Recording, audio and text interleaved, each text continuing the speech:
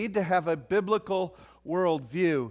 And I would be surprised if we didn't realize that most of us do not have a biblical worldview. Most of us have a Western biblical view, which is a lot different than the true biblical view, and I'm going to go into that tonight.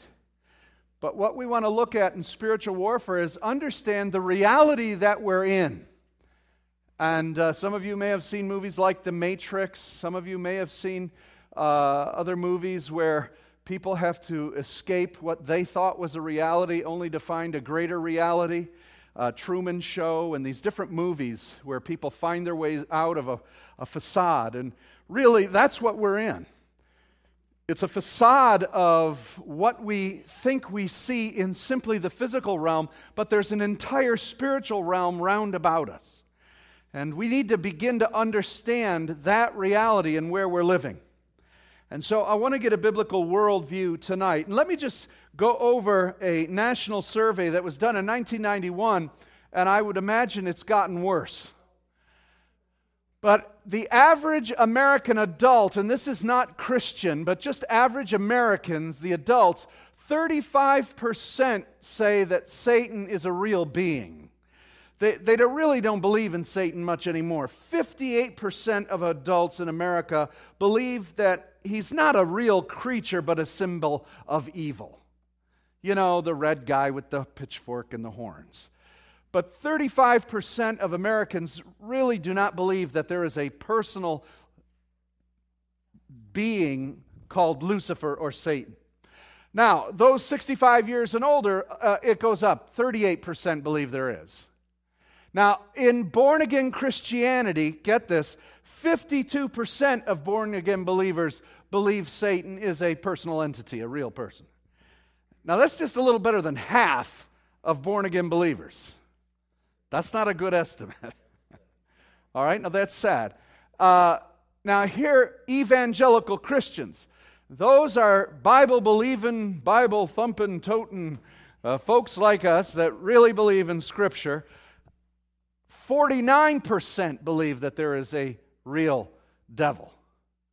It gets worse. Roman Catholics believe only 26% of Roman Catholics believe that there is a devil. And mainline Protestant churches, 27% believe that there really is a devil. Now, is that a biblical worldview? Absolutely not. And so here, out of the Christians in America who are to be salt and light, a pretty dismal average who actually believe there is an enemy of our soul and someone working and scheming against the gospel. See, if you can't identify your enemy, if you don't know that there is an enemy, he's got you hoodwinked, and he'll get the best of you because you won't know his schemes because you're not believing he's there. And so this is a sad situation that on a national average, most people only see it as a symbol of evil and not a real entity.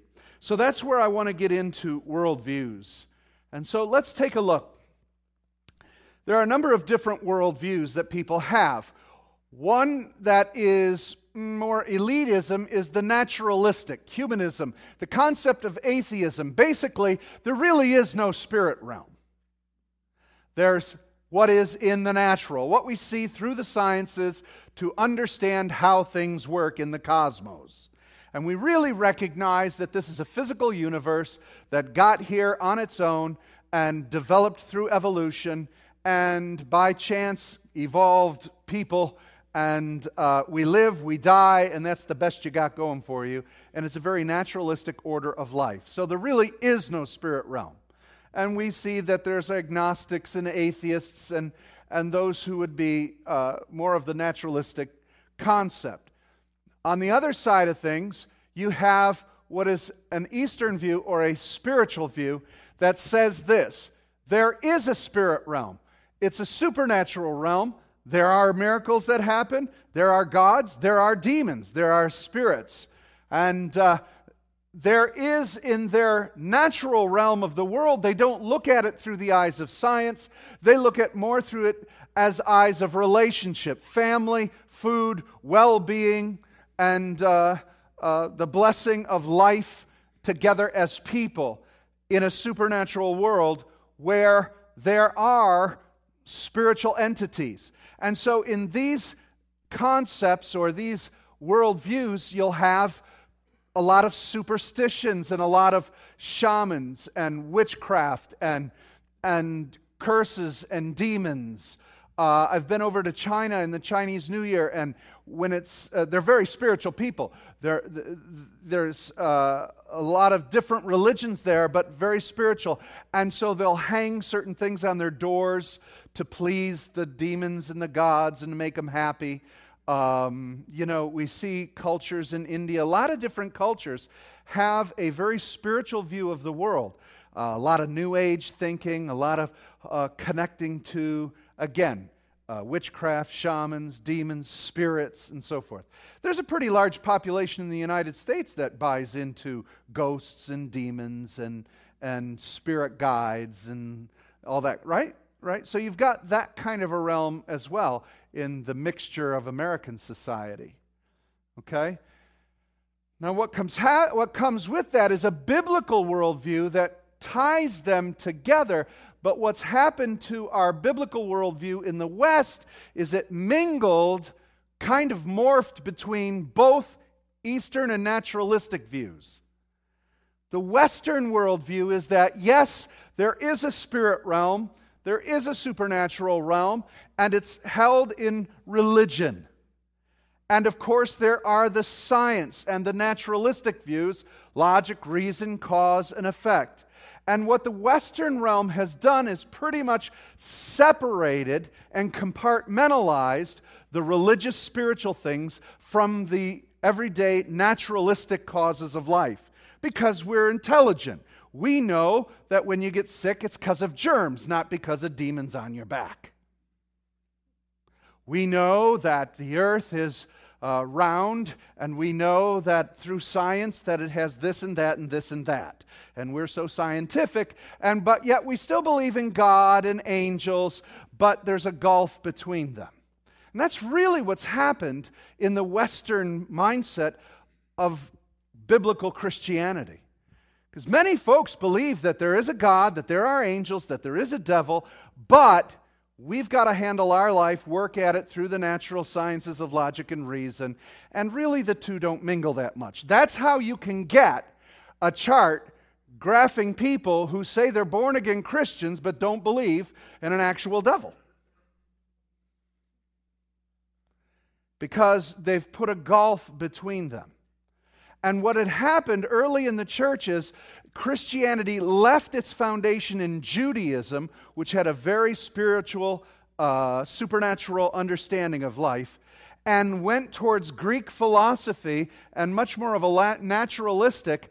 And so now it's kind of brought it over to where we believe in the spiritual and the supernatural. When we go to church, and when we pray, sometimes God might intervene, but for most part, it all runs through the natural order and process of life. And that's kind of the Western biblical view. So what I want to say is this: it leaves the middle open. And what we have to get back to is the true biblical worldview. The true biblical worldview does accommodate for nature. It does accommodate for the order and system in which God made all things happen, but God is still Lord over all of creation. There still is an enemy of our soul. There are still spiritual conflicts waging war in the heavenlies. And though you might get sick from a cold, there is also the potential of demonic forces that may be at play here. And we may heal from taking medicine, but we may also heal from the supernatural intervention of God. A true biblical worldview brings these things together, where God, if He wants to heal, can heal miraculously, or He might send a crow with food in its mouth to feed you something to eat, as He did Elijah. Right? Supernatural God using natural means, but blending His creation to serve His will and purpose. And so we really need to marry them together. Let me give you an example for me that was a collision course. When I went to China about 6-7 years ago, and I went to minister over there, I prayed as to what to teach. And from the Western mindset, we spend a lot of time, and I grew up doing this, spending a lot of time teaching, reasoning and teaching. And many of our churches in America today are based on cognitive reasoning and study of the mind understanding the Bible. Which is interesting because we're trying to comprehend it psychologically, emotionally, intellectually, when most of it is spiritually based. So I went over there saying, okay, what can I teach these folks? What can I expound in Scripture for them to learn? And the Lord spoke to me and said, you're not to teach. And I thought, well, what am I supposed to do? I'm going to be there at 2 different places. One place for 7 days, the other place for 7 days. I'm going to teach I'm supposed to be there 8 hours a day in constant session with these people. What am I supposed to do? And the Lord said, facilitate my presence. Oh, all right. That's kind of leaves it open as to what we could do. So on the plane ride there, I felt that I should have a plan B. Just in case. Not saying God wouldn't show up, but I may miss him terribly. So I put together a concept of what possibly I should teach through Scripture. When I got there, long story short, we got to where we were teaching and where we needed to be in secrecy and in private, and I began to teach. There were 26 church leaders there, crammed into a little 10 by 10 room, and I began to expound on what I thought should be taught to them. And I began to teach them in Scripture how Jesus is God in the flesh.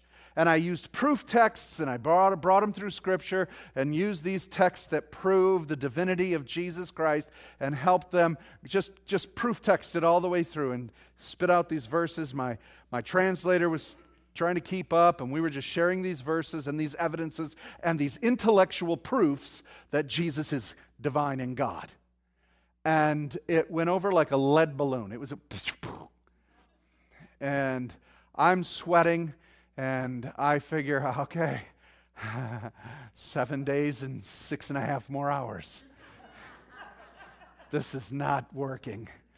And I'm nervous. My translator is looking at me like, what is your deal? And the room, everybody else is looking at me like, why are you here? And we took a break. We went back in the other room. We began to pray. We began to seek God. I was upset. We talked. What are we going to do? This and that. And it dawned on me, I am approaching this from a Western mindset. When in the Eastern mindset, in these Chinese folks, it's not teaching them about Jesus being God, but letting Jesus be God. And I recognized that if I'm going to allow and facilitate the ministry of the Holy Spirit, I should let Jesus show his divinity to the people instead of me trying to show it to them through some scriptures and reasoning. So we went back into that room. I went with a different mindset, believing Jesus is God. Jesus is present with us wherever 2 or more are gathered. So Jesus is going to demonstrate his divinity now among us. And we began to pray and ask and invite the Holy Spirit to do that. And as we began to pray, the Spirit of God filled that room. And people began to weep. People began to cry out. The Lord spoke to my heart, and he told me to call people up who have been sexually abused. Now, that's a strange request among the Chinese, because Chinese people do not want to be singled out or identified. They don't want to lose face. And that's a very tough thing for them to say or confess. I told my translator that. He looked at me like, I don't know how this is going to work. Let's just do it. He did that. We began to pray. And then one woman in the back of the room stood up and came up front and knelt down. And we began to pray, and there was breakthrough. We began to pray, and I prayed for her, and the translator began to just weep and begin to pray. And God was breaking through. By the time we got done with her, another person stood up and came forward. Another person stood up and came forward. Another person stood up and came forward. We began to pray for inner healing and deliverance from the woundedness and the pain of what they had been inflicted with. And it went on to 15, 16 people out of the 26 there, 17, 18, 19. Finally, as we got into praying for that entire room, I thought we were done, and then my translator came down front, turned around, and knelt down. And we began to pray for him. And it went on from there that God's presence manifest in such a way that he demonstrated his divinity. Now, I'm not saying we should not be without the Scripture, without logic, without understanding, and rightly dividing and studying the Word of God. We must know these things. But what we cannot do is take that reasoning and separate it from the supernatural. God's Word is a supernatural book. It is inspired or inspirited by the presence of God. They are spiritual words that bring spiritual principles into our lives. If we only leave them up here, we're minimizing the power of the gospel. The reason you got saved wasn't because you made an intellectual decision for Jesus. You may have made an intellectual decision for Jesus, but that intellectual reasoning had to pack an inspirational, supernatural birthing of faith and the Spirit in you. You can't get that from reasoning. Do you understand that? So there is a supernatural aspect in the biblical worldview. And so we must have a healthy balance of this.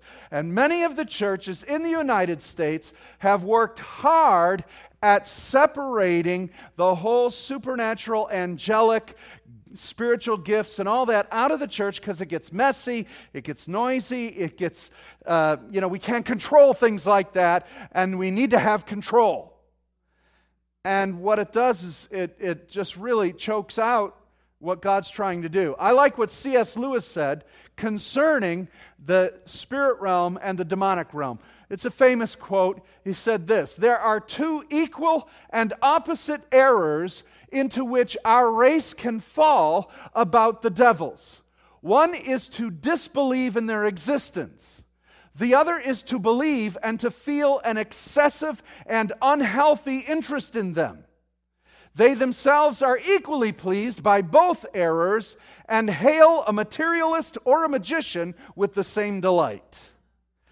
In other words, the extremes are what the devil can work with, because there's error there. We get our hands in it. I remember working as a follow-up caller to the 700 Club in this area.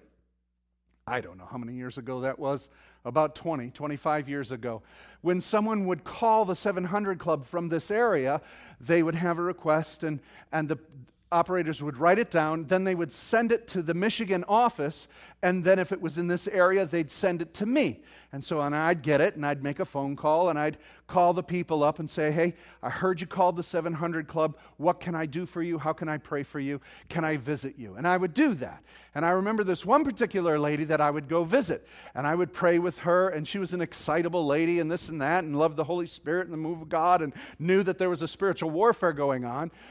But she was a little bit excessive in her belief of the demonic.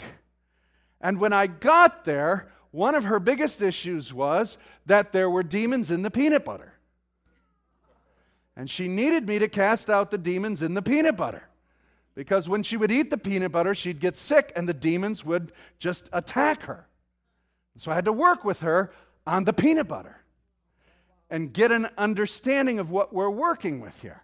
You see, the enemy loves when people think there's a demon behind everything.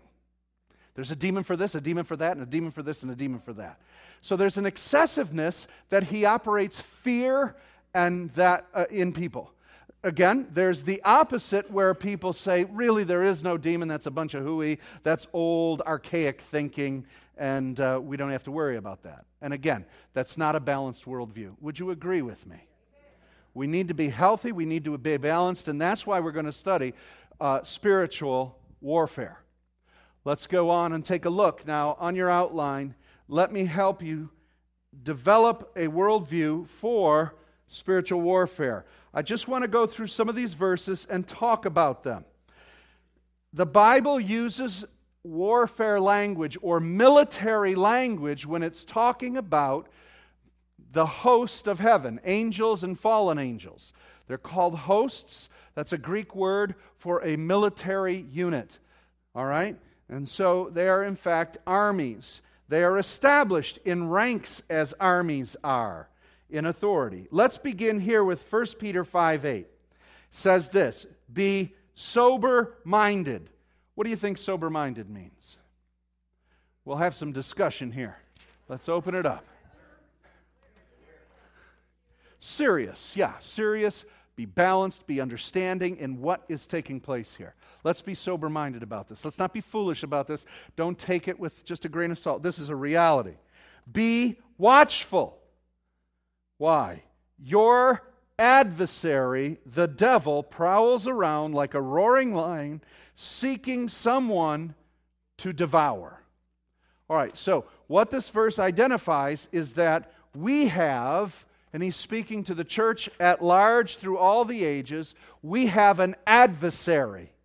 Now, thank God, John says, we have an advocate. Jesus is our advocate. What's an adversary? An enemy. We have an enemy. Okay? Now, if you're not aware of your enemy, as a soldier, how long are you going to last in the field? You walk out in the middle of the field, you walk down the road, it's a nice day today, right? You're shipped off to Iraq, to some of the places where there's skirmishes. You go to Afghanistan, you walk right down the middle of the street. Everything's fine, right? You need to be aware you have an adversary, right? An enemy. So you have to be watchful. And he goes on and he says, it's the devil, and he prowls around like a roaring lion. Lions roar when they're about to attack. All right? So he's in an attack mode. And what they do is they scare their enemy by roaring over them to cause a paralyzing effect on those they're attacking. So he is roaring. He wants to paralyze you with fear. Now, as we get into this deeper, you're going to find out that the enemy, as far as Christians go, the only power they have over us is fear and intimidation. Jesus crushed their power and authority and disarmed them. But the problem is, they're scary. You ever been scared? Right? Anybody ever been afraid of the dark? Huh? Right? How many of you have watched scary movies enough so that when you're walking in a hallway that's dark, you think that face from that scary movie is going to go, oh! Right? The worst thing I hated as a kid was turning off the basement lights. And the thing in our house back in the day was we had the light bulb with the string. How many of you remember that?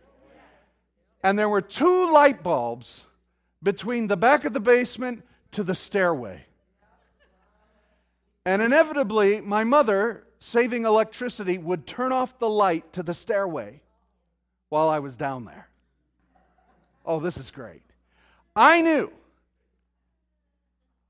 I had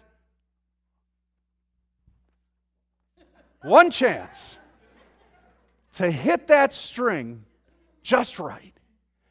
When I would run, and I would run and hit that string and pull it, and run to the next one, because once I hit this string, it's dark. And every demon in my basement was going to chew my heels and attack my throat. Anybody with me on that? Basements were made from the devil. I don't know.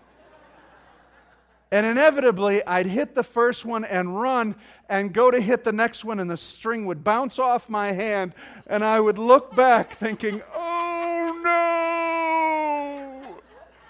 and I'd have to turn around facing the wrong direction. We have defeated the devil through Jesus Christ, but you sure better respect the power he wields.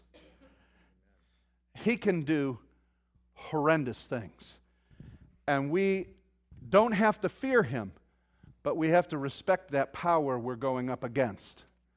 Because like the 7 sons of Sceva, it's by the name of Jesus we have any authority, not our own. But we can walk in that authority. We'll learn how to do that. But I just want you to know, he is a roaring lion. In other words, he is trying to scare you, and he does want to devour some. Would you say that the devil has effectively devoured people's lives? In fact, if I could get a raise of hands here, how many of you at one time had your life pretty messed up by the devil? All right? Thank God for the grace of God and the power of His Holy Spirit to get us out of the clutches of the devil. But he can mess you up pretty good. And his goal is to take you out. So we need to understand there is a real enemy. I go back to those statistics where some 30% of most Americans, and even in the church, don't even believe that there is a devil. Now, if you don't believe you've got an enemy and he's looking as to who he can devour, you know, you're an easy target. Let's go on, Ephesians 6:12. For we do not wrestle against flesh and blood, but against the rulers, the authorities, against cosmic powers over this present darkness, against the spiritual forces of evil in the heavenly places. We're going to be going into this further as to these rankings. The way Paul lists these are not simply just random titles. They, in fact, have authority and power and levels of authority in the heavenlies as rankings in an army. And so there are ruling principalities, there are authorities, there are powers, and there are forces. Those are English words for Greek words that have impact in different realms in the heavenlies. They have different authorities. Just like there are seraphim and there are cherubim and there are messenger angels, the same as for fallen angels. Now, what he says is, we don't wrestle against people. That's not where our fight is. Oh, we have to, maybe you got into a skirmish with people and people got bad attitudes and you've been in fights and arguments with them. But he's saying that's not the reason this planet is going to hell and suffering under sin and death. You reform people and that'll still happen. The problem is in the spirit realm. That's where our warfare is, the spirit realm. He uses the term wrestle. And if you'll look at the Strong's Concordance, Pele, it's Strong's 3823, it means this: a contest between two in which each endeavors to throw the other, and which is decided when the victor is able to hold his opponent down with his hand upon his neck. Is that a little more graphic for you? Can I tell you, and I'll speak to myself first, I don't follow through with spiritual warfare to the place I should. And I would say most of us need to go into this deeper. Because what happens is we release the enemy way too soon. We take our authority, we bind you in the name of Jesus, hallelujah, we say stop that, amen, and we go on. This wrestling says it's between two who will wrestle and fight till you can get the one down and take a death grip on the neck and hold them down till they are defeated. There's a time of tarrying, travailing and moving in prayer to where you have to fight the enemy.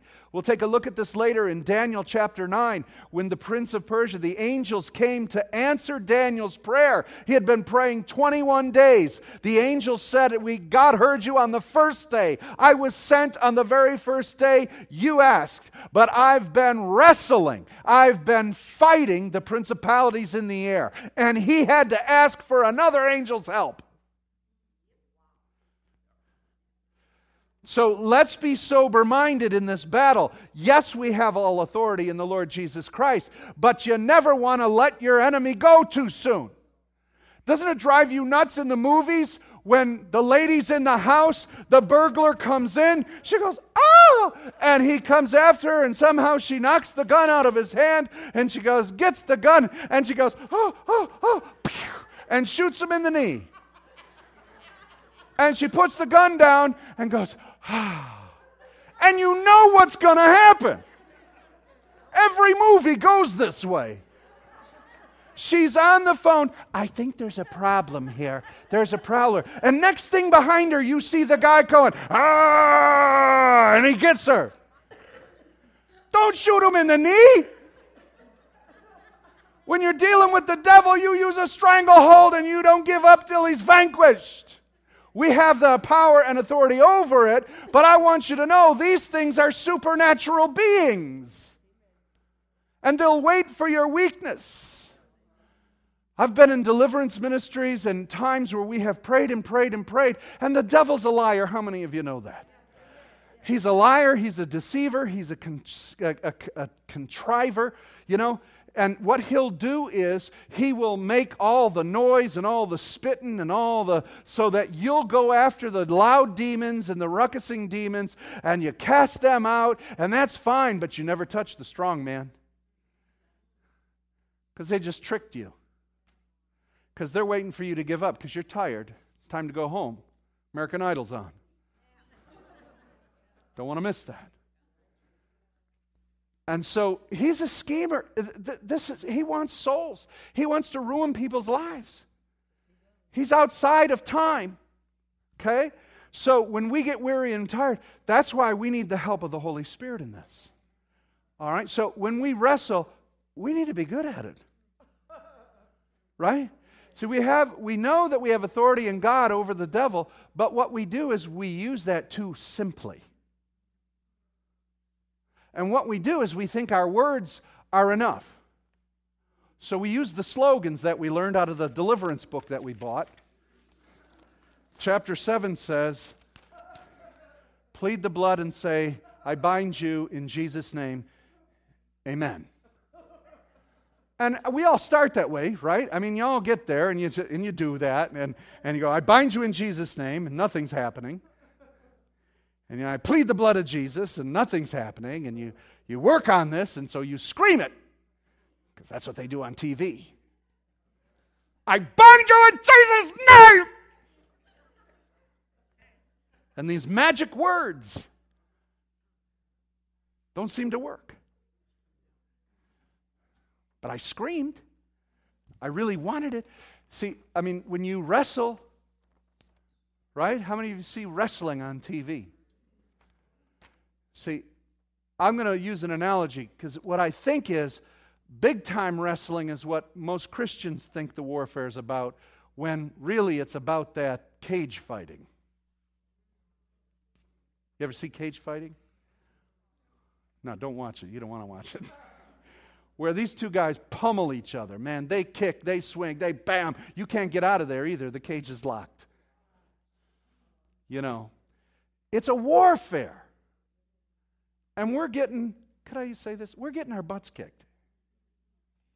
Our children, we're losing them. We're losing family members. We're losing friends. We're losing our schools. We're losing our nation. But we bind it and we said in Jesus' name. But if you don't know how to war, we're going to lose it. So this is wrestling until you keep the enemy down and defeated. 2 Corinthians 11:14. "For even Satan disguises himself as an angel of light." Well, that's not fair. That's nasty. That's not playing fair, is it? Right? He disguises himself as an angel of light. So there is some trickery going on, right? There's deception going on. Look, we can't enter, this is what I'm trying to get at. You can't enter into spiritual warfare except by the Spirit of God. How are you going to discern what spirit is doing what? We can't do this on our own. We've got to learn to move in the Spirit and be dependent on the Holy Spirit, learning how to pray, because He disguises Himself as an angel of light. 2 Corinthians 4:4, the God of this world has blinded the minds of the unbelievers to keep them from seeing the light of the gospel of the glory of God, who is in the image of God. So not only does He deceive in presenting Himself, also using fear and intimidation, but He also blinds people. They cannot see the light of the gospel. We preach, but He keeps them blinded. We tell them the power of God's word, but He keeps them seduced. We preach the truth, and He perverts it and distorts it. Every great revival typically is followed by some false teaching. You see, so many false denominations, Jehovah's Witnesses and Mormons and so forth, cropped up after the great revivals in America. Because the distorter, the deceiver came, twisted the real move of God, and warped it into something else. He's a deceiver. We need to be balanced. We need to know the Word of God. We need to understand. He blinds the minds. So when you're witnessing, brothers and sisters, it's not simply, it is a good idea, but it's not simply a good argument. You should know Scriptures. You should understand apologetics. You should be able to explain the difficulties in Scripture. But that's not the reason totally why people aren't coming to Christ. The real reason is they're blinded by a demonic power. So when you evangelize, we need to pray that God would tear the blinders off their eyes so that the light of the glorious gospel could be seen when you preach to them. There's warfare in evangelism. It's more than giving someone a tract. It is doing warfare. There is demonic blinders on people's eyes. We need to deal with that spiritually. Let's go on. Ephesians 2:2.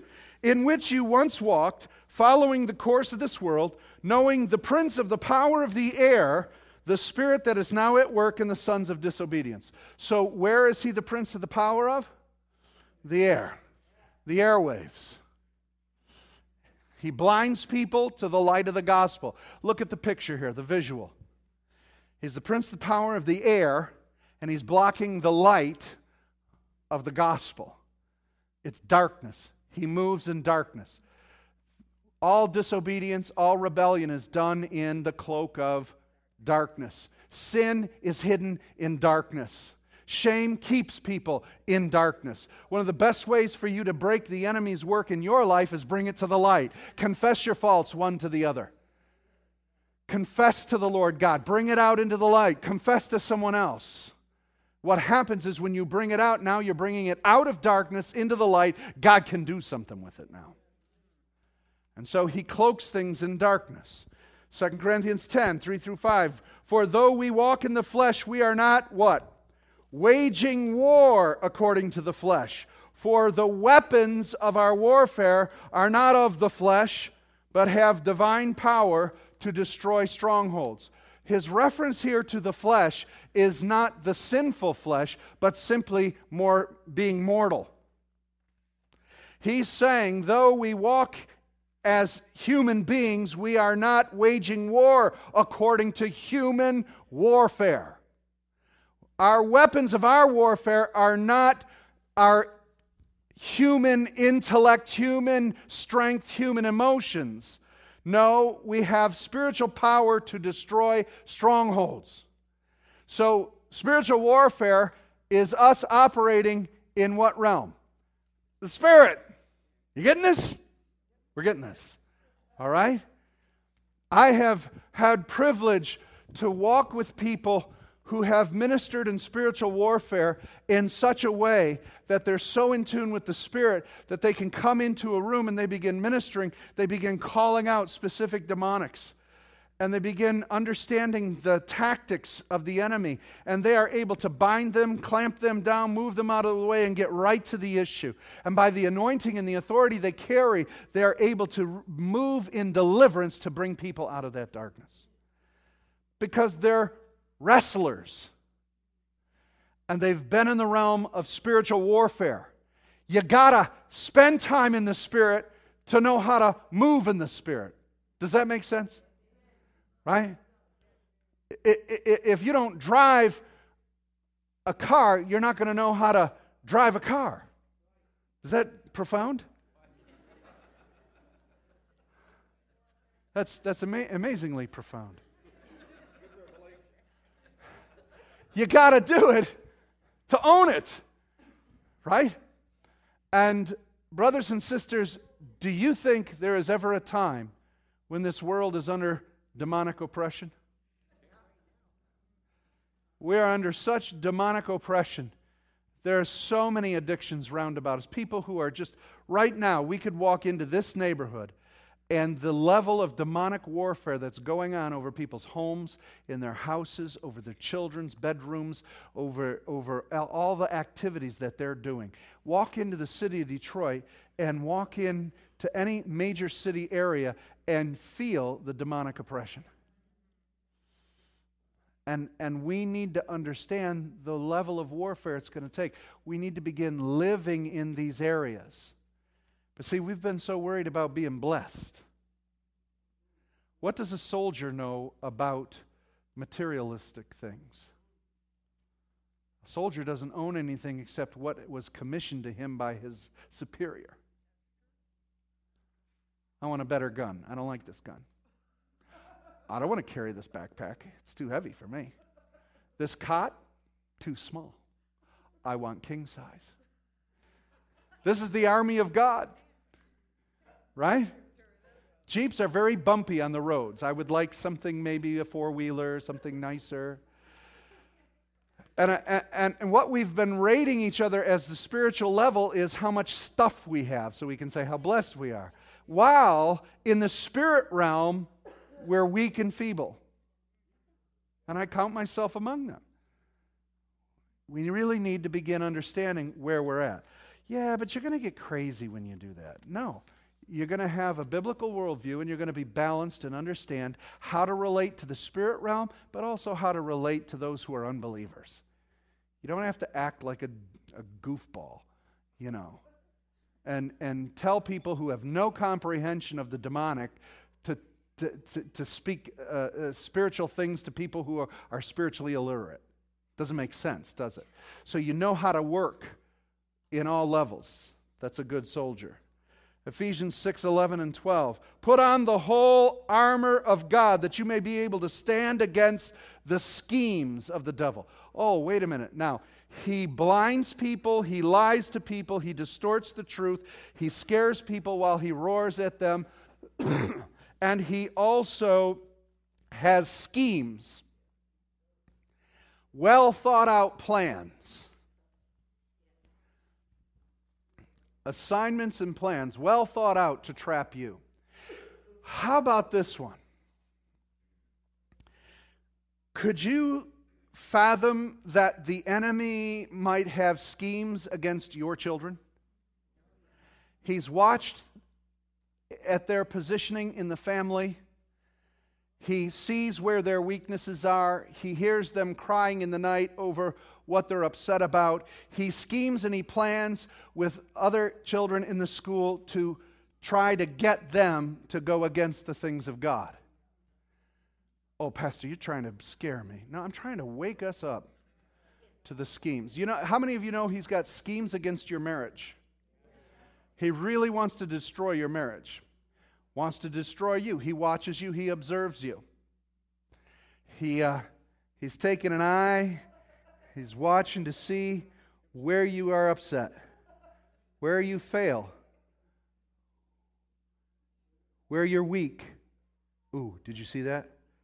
All right. I can get him there. These are schemes. Do you understand schemes? Okay, they're serious plans that are well thought out and executed. And we've got the idea we're just covered. We're good. We're always covered. Are we covered? Yeah. Do we have angels who will watch over us? Yeah. But we also have the ability to do what we want too. Don't we? So we've got to walk with the Spirit, not under our own authority. So I'm trying to bring tonight simply the reality of the level of warfare that we are actually in. All right? 2 Corinthians 2:11. So that we would not be outwitted by Satan, for we are not ignorant of his schemes.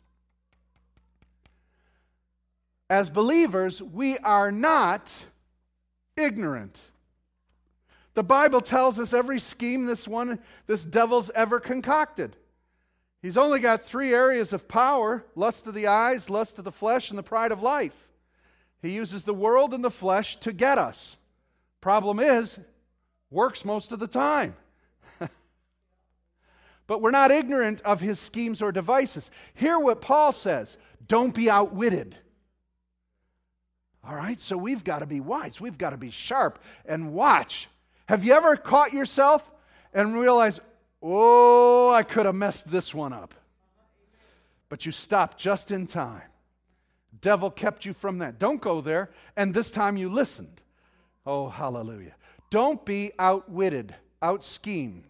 Right? We have the mind of Christ. John 10:10, the thief comes only to steal and kill and destroy. I came that they may have life and have it abundantly. Jesus came for the direct opposite of what the devil's trying to do. He's coming to bring us life and life abundantly. But what does it say the enemy's trying to do?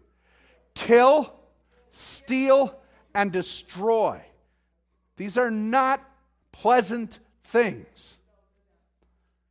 Now, there are times when we have lost things because of our own poor stewardship and our ignorance. But there are other times that we have been ripped off by the devil. And we were outwitted. Now, 1 John 3:8 says this: the reason the Son of God appeared was to destroy the works of the devil. That's why Jesus came.